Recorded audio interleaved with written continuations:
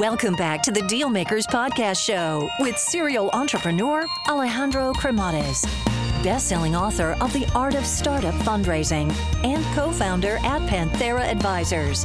In this podcast, we ask our guests about their successful acquisitions and financing rounds. Hey guys, so just a quick overview here on Panthera Advisors, as I think it might be of value to you. So Panthera Advisors exists in order to help founders that are in the process of raising capital or get their company acquired.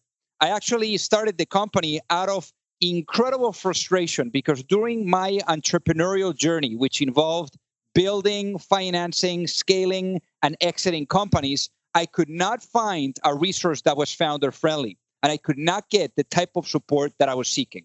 So as a result, I made a ton of mistakes along the way. So if you're looking to raise capital, or you are looking to get your company acquired, or just need some sound financial planning, and you're looking to get the best possible outcome in the shortest period of time, feel free to learn more by visiting us at pantheraadvisors.com, or just reach out directly and shoot me a note at alejandro@pantheraadvisors.com.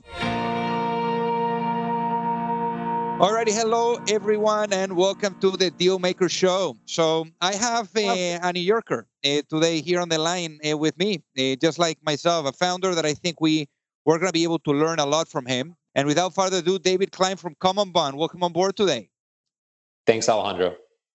So before going into your experience as a founder, David, I believe you were before this, a consultant at McKinsey, and then you worked at Amex for quite a bit. So what were you doing here? Sure. So at McKinsey, that's really where I started my professional career post-college. After a one-year stint teaching English in France, I came back to the States. I started a job at McKinsey, and I ended up advising financial services clients.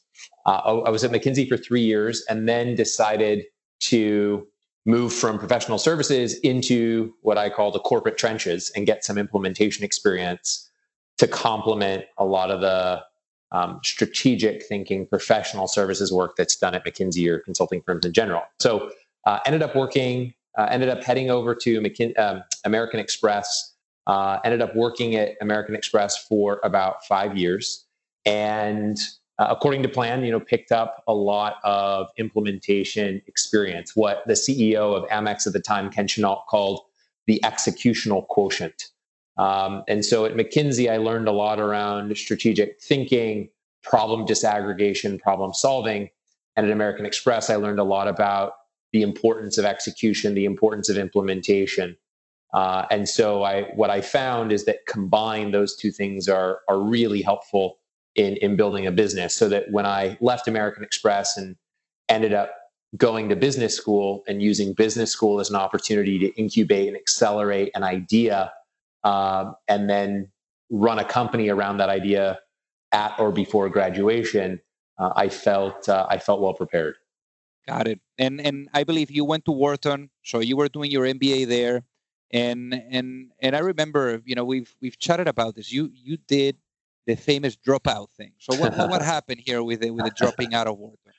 Yeah. So as alluded to before, I went to business school with the express purpose of starting a company at or before graduation. I decided to funnel all of the opportunity that tends to happen at business through that particular lens. And I feel like I was fortunate enough such that after my first year of school, we had built enough momentum around CommonBond, the company that I ended up starting at Wharton and worked on with my co-founders in school, built enough momentum to justify dropping out. It was a big decision. We didn't have, in the early days, nothing is too perfectly clear. You have to listen to your gut a lot. And you have to make decisions based on that. And this dropout decision was one of those decisions where it just felt like, on the one hand, it was kind of crazy to do. And on the other hand, it felt like the absolute right decision to make. And as it turns out, after dropping out, and spending a significant amount of time, effort, and energy looking to raise that first round of capital, we ended up signing our first term sheet within 2 months.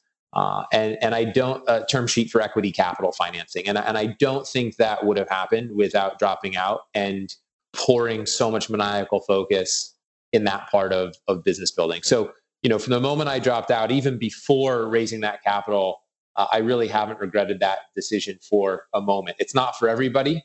Finishing school might have been right for some, but for me, that was the right decision. And I think it helped propel CommonBond to where it ultimately got to and allowed us to get to where we are today. Got it. And we'll get into the actual financing in a bit. And by the way, I can't even imagine how the conversation went with your parents when you were telling them about dropping out. Well, my mother still thinks I should go back to school and get my master's in business administration, which I haven't had either the heart to tell her or the know-how to communicate why that probably makes less sense now. Right. I actually speak with a lot of people, that come to me and they say, hey, what do you recommend? Should I go to business school or what should I do? And I tell them, look, if you really want to learn business, you're going to go to business school and study, how people did it. Why don't you do it yourself? Mm-hmm. And I'm just a big believer on just doing it, and I think the best MBA is just launching your own business. But I guess that's not for everyone. To say a word on that, I get that question a good amount as well. And my answer is very similar.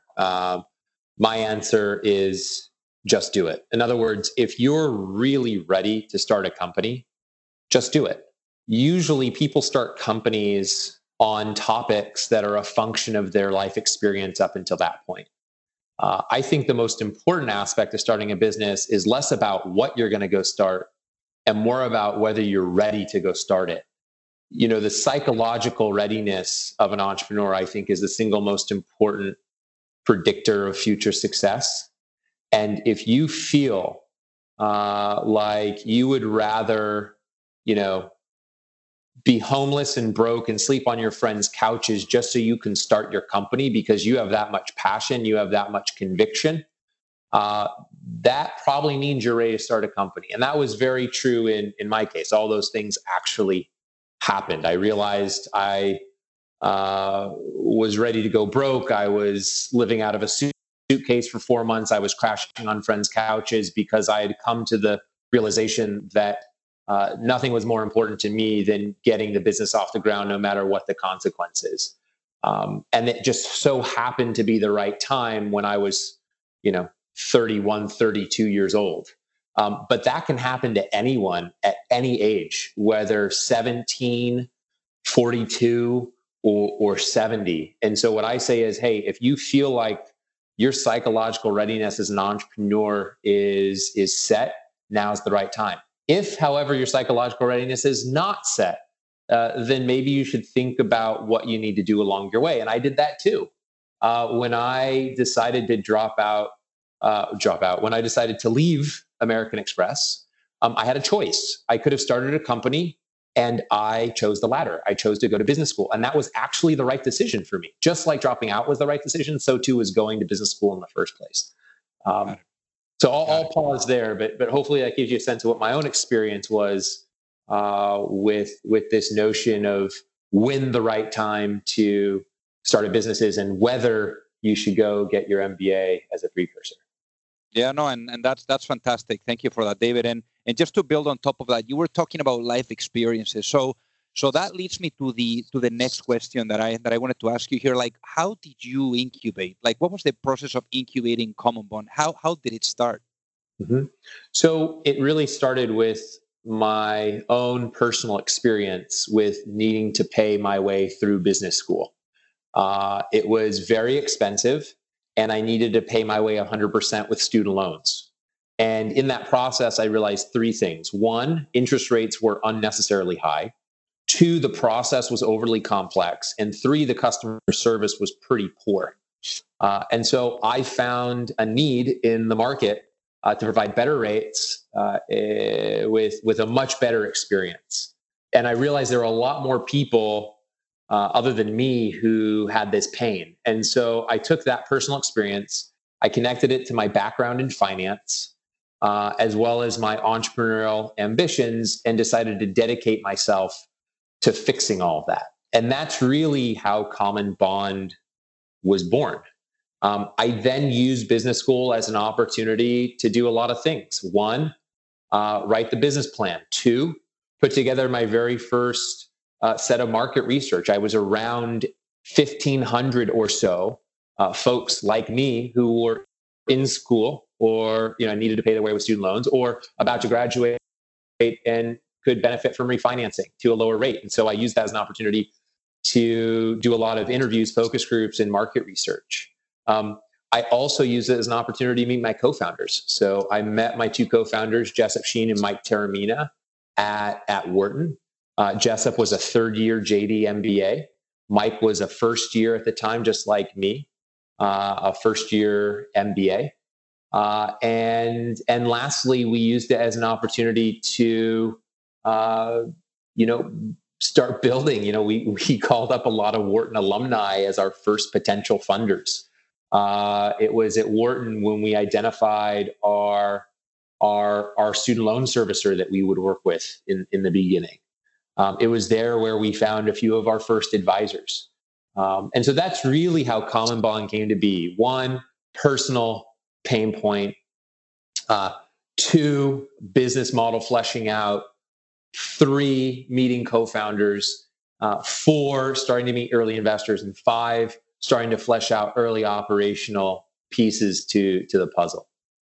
Got it. Yeah, without a doubt, the network that you can find on these types of schools is really amazing, because ultimately the content you can access it online, but the network is really unbelievable. So I wanted to ask you, I remember, and I think I mentioned this to you. We went for lunch a couple of months together, and I mentioned this to you that my co-founder actually went to, I think it was your first office, where you guys had a bunch of ping pong tables, and I remember you told me that you guys were even living there. So what were those early days like? Yeah, so early days was at business school, building the company out. Then was the dropout. That's when I was living out of a suitcase for 4 months and crashing on friends' couches here in New York and in Philadelphia, where we ended up launching our pilot program.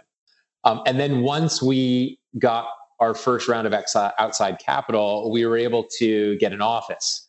But we also wanted to be appropriately frugal with the capital we now had. And so what we ended up doing, myself, my operating co-founder at the time, Mike, and our first employee, Nate, we ended up living out of the office. And we lived in that office for about a year and a half before we, A, got another larger office because we were more people and needed more space, and B, got our own places to live at this point individually.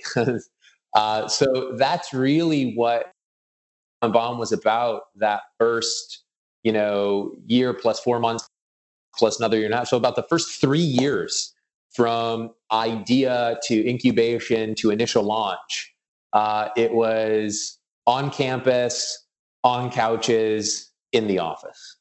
Wow. So what in essence is the business model behind CommonBond, so that people that are listening get it? Sure. So at the highest level, if you need student loans to go to school, or if you needed student loans to go to school and still have them, we can help.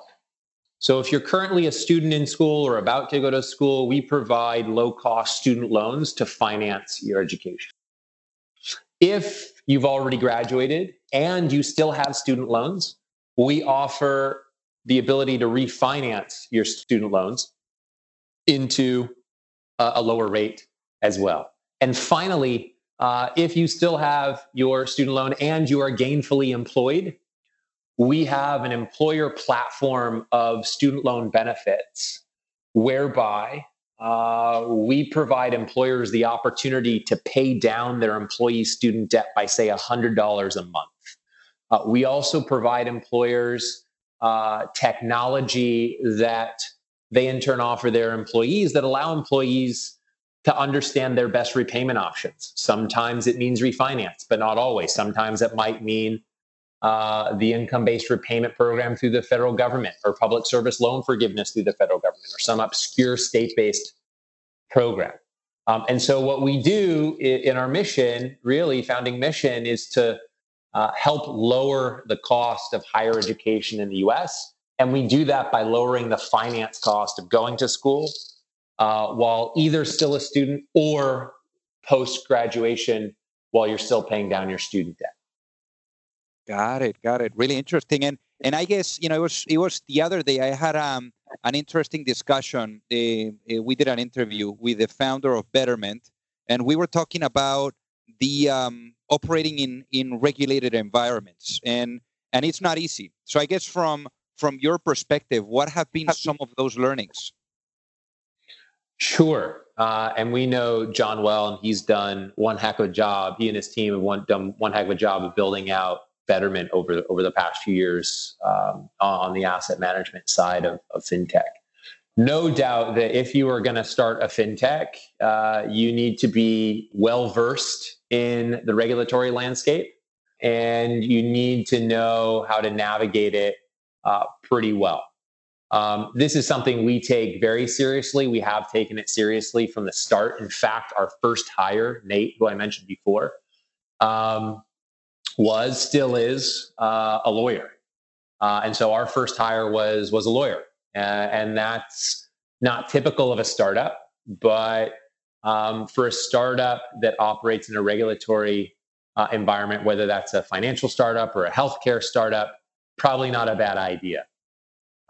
In terms of the learnings, I think it's something we've known from the very beginning, but it's been validated over time. And that is, A, take it very seriously. B, reach out to regulators early and often. C, stay ahead of the curve. So before regulators are even asking you to do things, you want to be doing things that are right by the consumer. And in fact, that's something we were able to do in our case. So before the CFPB came out and gave guidance to student loan lenders, in particular student loan refinancers, around letting people know about the federal government student loan program and letting them know about protections that they had with the federal government loan before refinancing, we were already doing that. And so I think those three things are really important. One, recognize you're in a regulated environment and understand it expertly. Two, reach out to regulators early and often.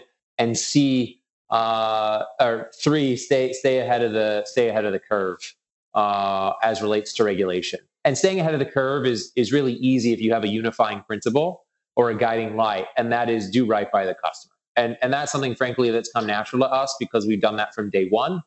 That was in large part what I was doing at McKinsey, helping large financial institutions think about how you keep customer centricity at the fore of everything you do.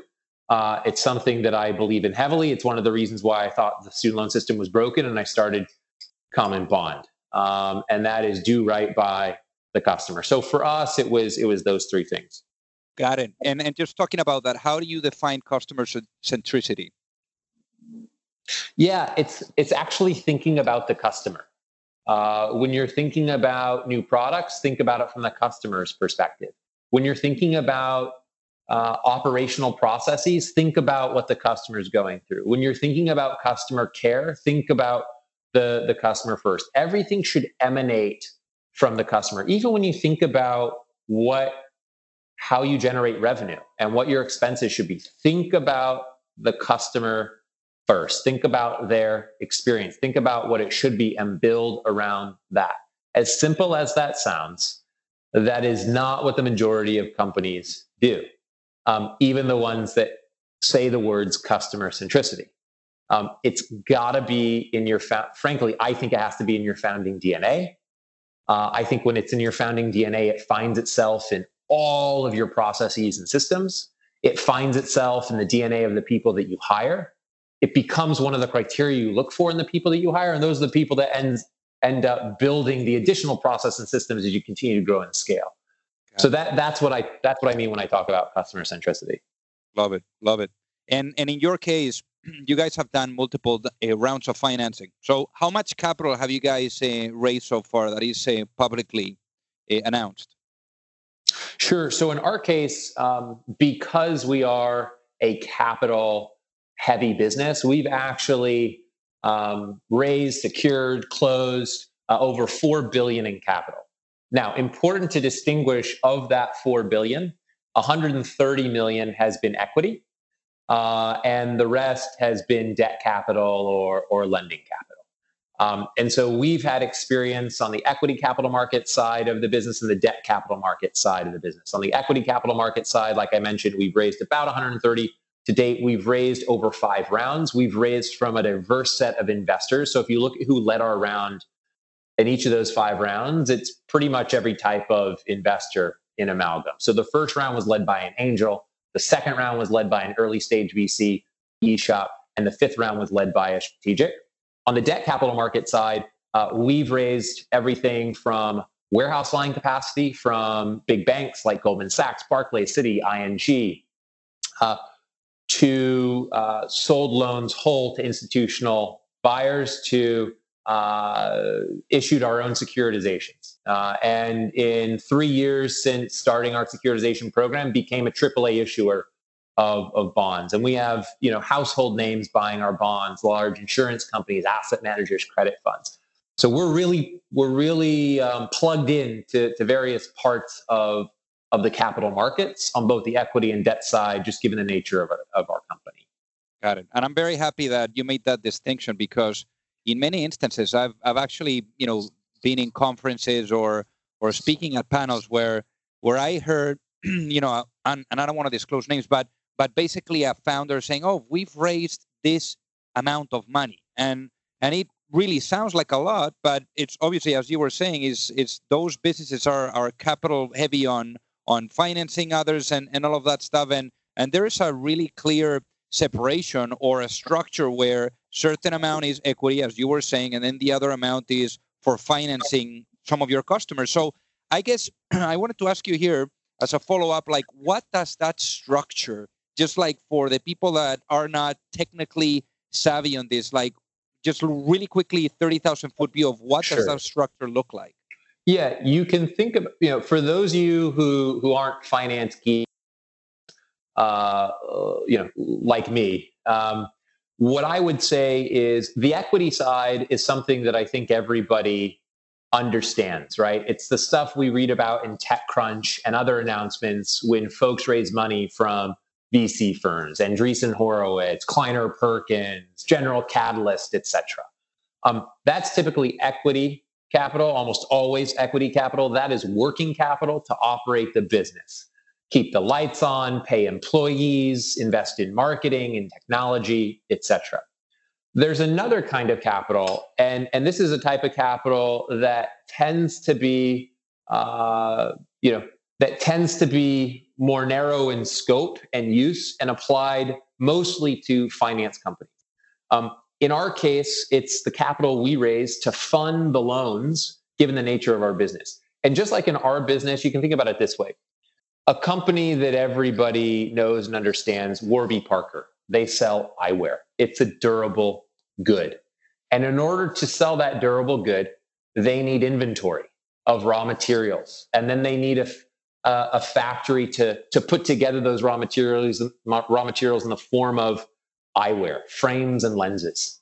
A finance business like us, where we lend capital, is no different. We have inventory that we keep in a warehouse, and then we put together in the form of a product that we sell to a consumer. But instead of keeping in a warehouse those raw materials like plastics and synthetics and gloss for eyewear,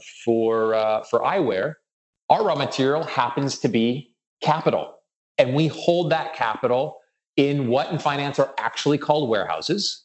And when we need to draw down that raw material, that raw capital, to provide a customer with a loan, we in fact go to our warehouse, we take the raw material of capital, we put it together in the form of a loan, and provide it to our customer. So just as Warby Parker needs cash to buy the raw materials and put it in the warehouse and then put it together just in time delivery for its consumers. We do the exact same thing, but our raw material happens to be capital.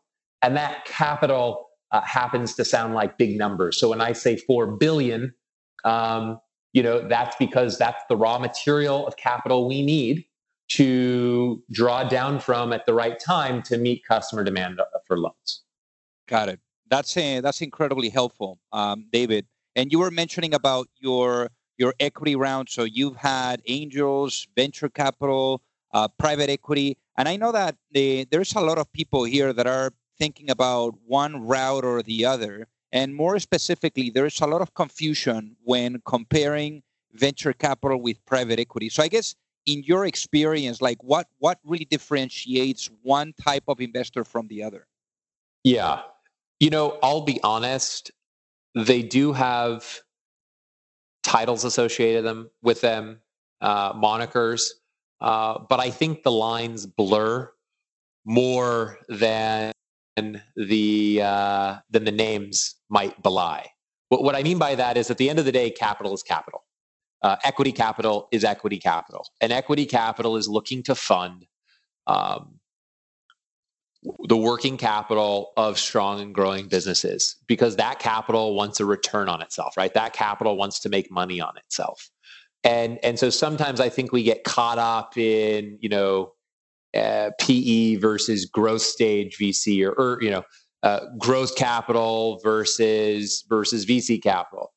The truth is, I think what matters most is stage. That is to say, given the stage of company you are at, it might lead you to go talk to a certain type of equity investor more than the other. And names that we give it, growth stage, early stage, PE, those are really just proxies for what stage of capital an investor is really in. And so what I would advise people to do is look beyond those names, look beyond VC, PE, and look more at, for every equity investor that exists, what stage of the company do they tend to invest in or want to invest in? Because what they're going to want and need to see from you and the business will differ. And who you go to based on your stage will differ. So I'd say focus less on the name or title of an investor and more on what is typically the stage of company they invest in.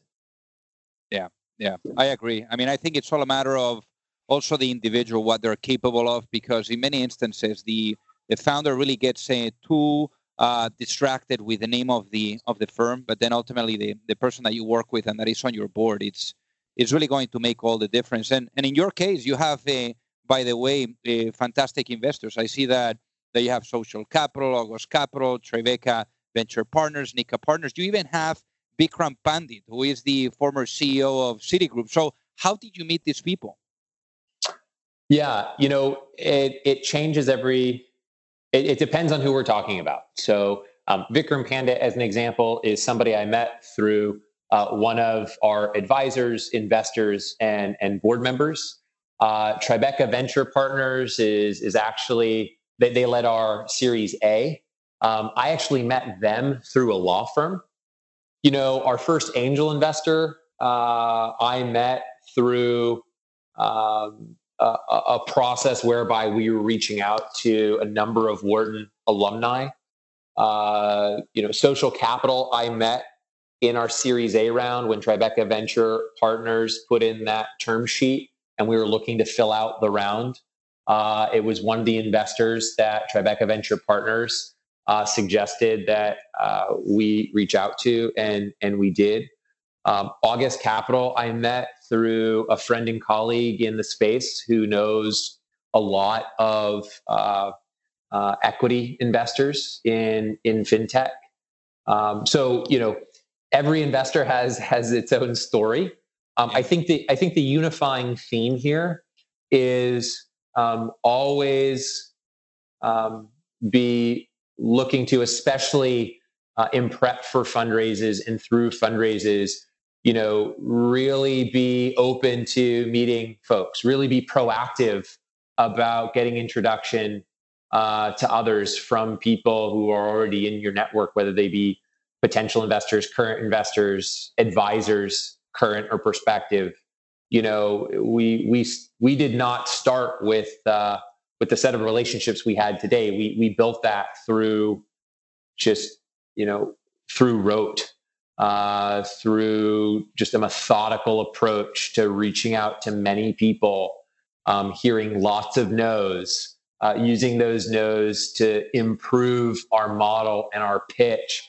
The no's, you're going to hear them all the time. But I find that to potentially get yourself closer to a yes as a founder, social proof is critical. And I guess talking about that, in your experience, David, what has been the best introduction, like the type of introduction that would probably get you closer to the yes right off the bat? It's a good question. And as I hear that question, I think the introduction is one of several factors that lead to a potential yes. And frankly, probably isn't even in the top quartile of factors required to maximize a yes. That being said, truth be told, I've been introduced to investors, through other entrepreneurs, through intermediaries, through mutual friends.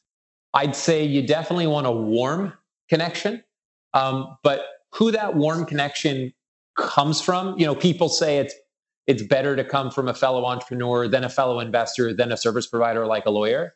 I haven't your team and your business. And that's really what investors are going to invest in.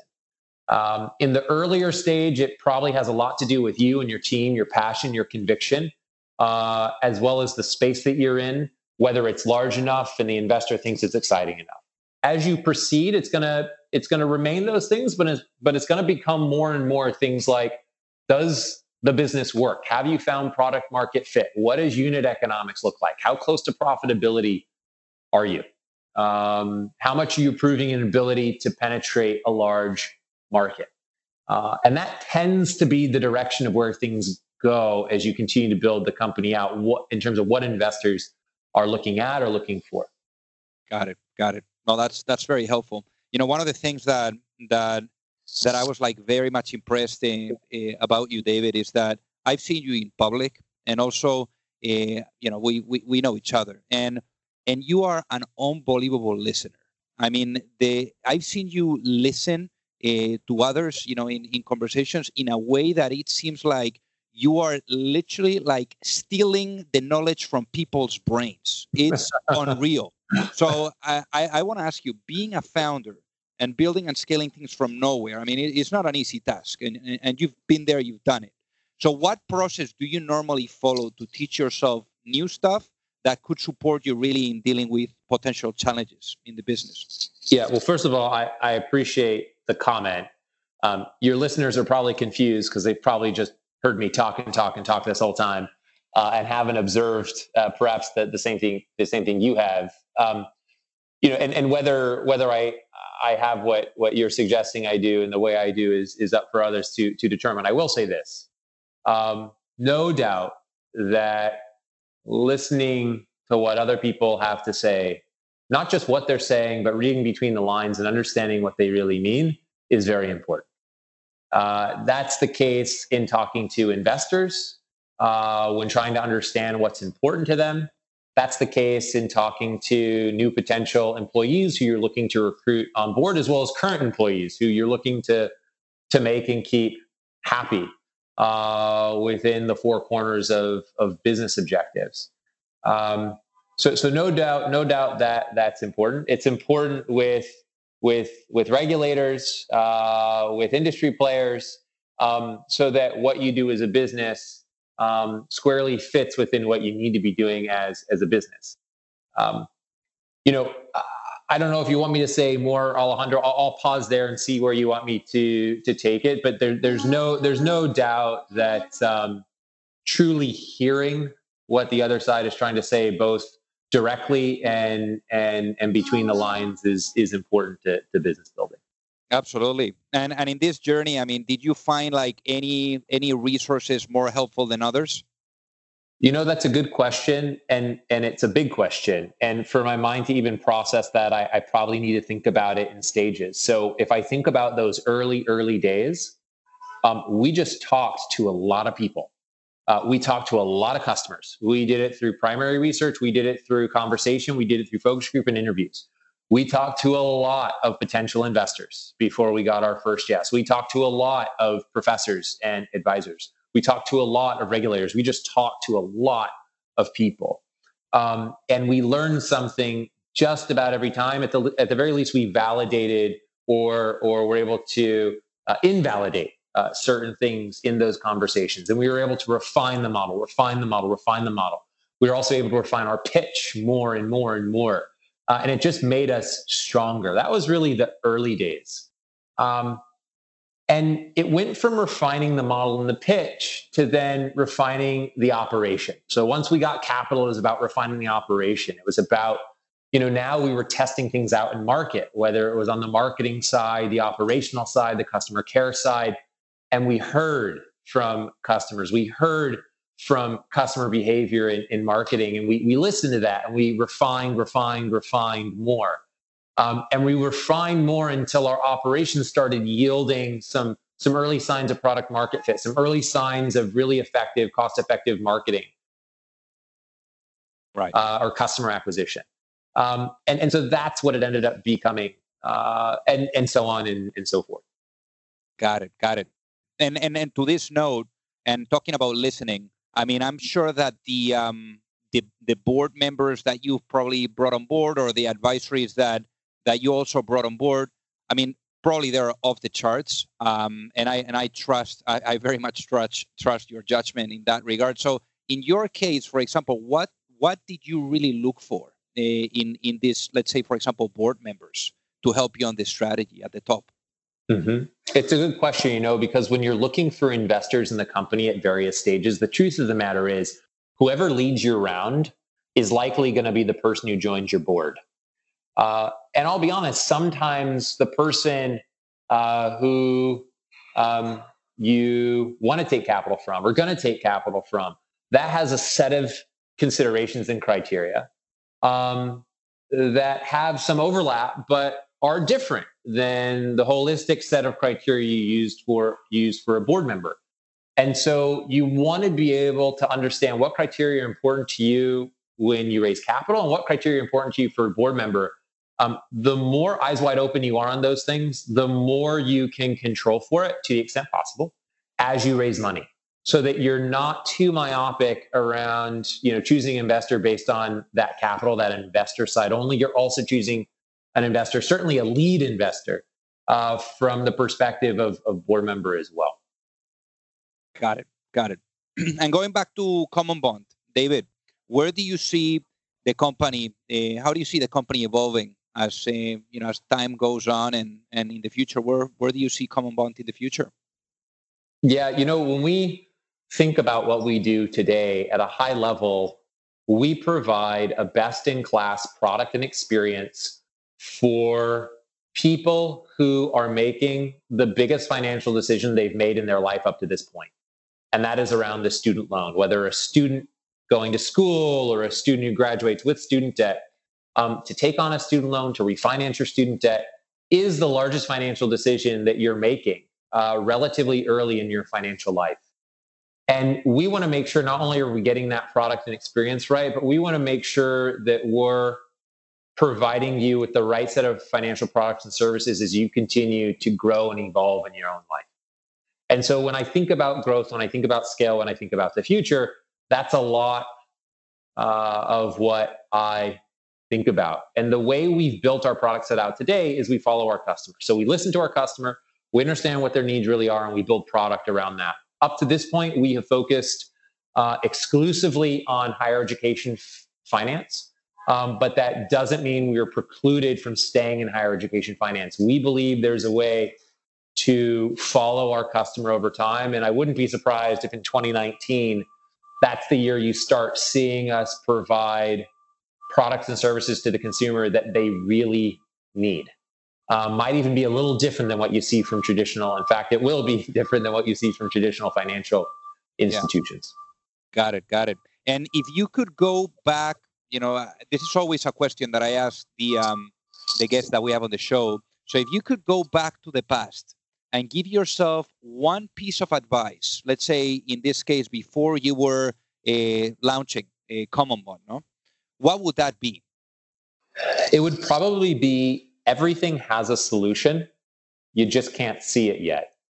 So have the confidence and the grace that the solution exists through all the ambiguity.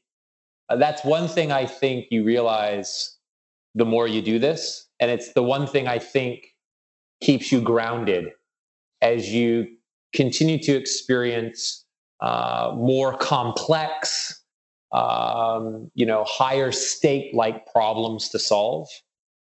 You develop a muscle around, hey, even though we can't see the solution yet, we've had enough reps to build enough muscle to know that we've seen this movie before. We know that the solution exists, even if we can't see it yet. So let's stay focused and grounded in that knowledge, in that faith. And it typically works out, believe it or not. That's the piece that I would say. Now, I realize how ironic or coincidental that advice is, because the truth is you are not, I would dare say, cannot develop that muscle unless and until you go through it yourself. So I can sit here and pontificate all I want. I can provide advice going back for folks who are looking forward. The truth is folks are going to develop it. And I think they need to develop it for themselves to go through those reps, to develop that pattern recognition, that confidence, and that faith in themselves, to make them a stronger entrepreneur at the increasing levels of scale. I love it. I love it. So, David, what is the best way for folks that are listening to reach out and say hi? So I don't know how many people this goes to yet, Alejandro, or how many people this could go to. So I'm gonna approach this question with some caution. I will say this: if you've listened to this podcast and you really want to get a hold of me, go ahead and email care@commonbond.co. That's CARE@commonbond.co. Or go to commonbond.co to look at our 1-800 number. Have a call and let them know you heard this podcast. I gave very specific instruction to email care or call in to the care group to reach me directly, and folks will direct you appropriately. Amazing. Well, David, thank you so much for being on the Deal Maker Show. Thanks for having me, Alejandro. You've reached the end of another episode of the Deal Makers Podcast. For free resources and materials, head over to alejandrocremades.com. Thank you for listening, and see you at the next episode.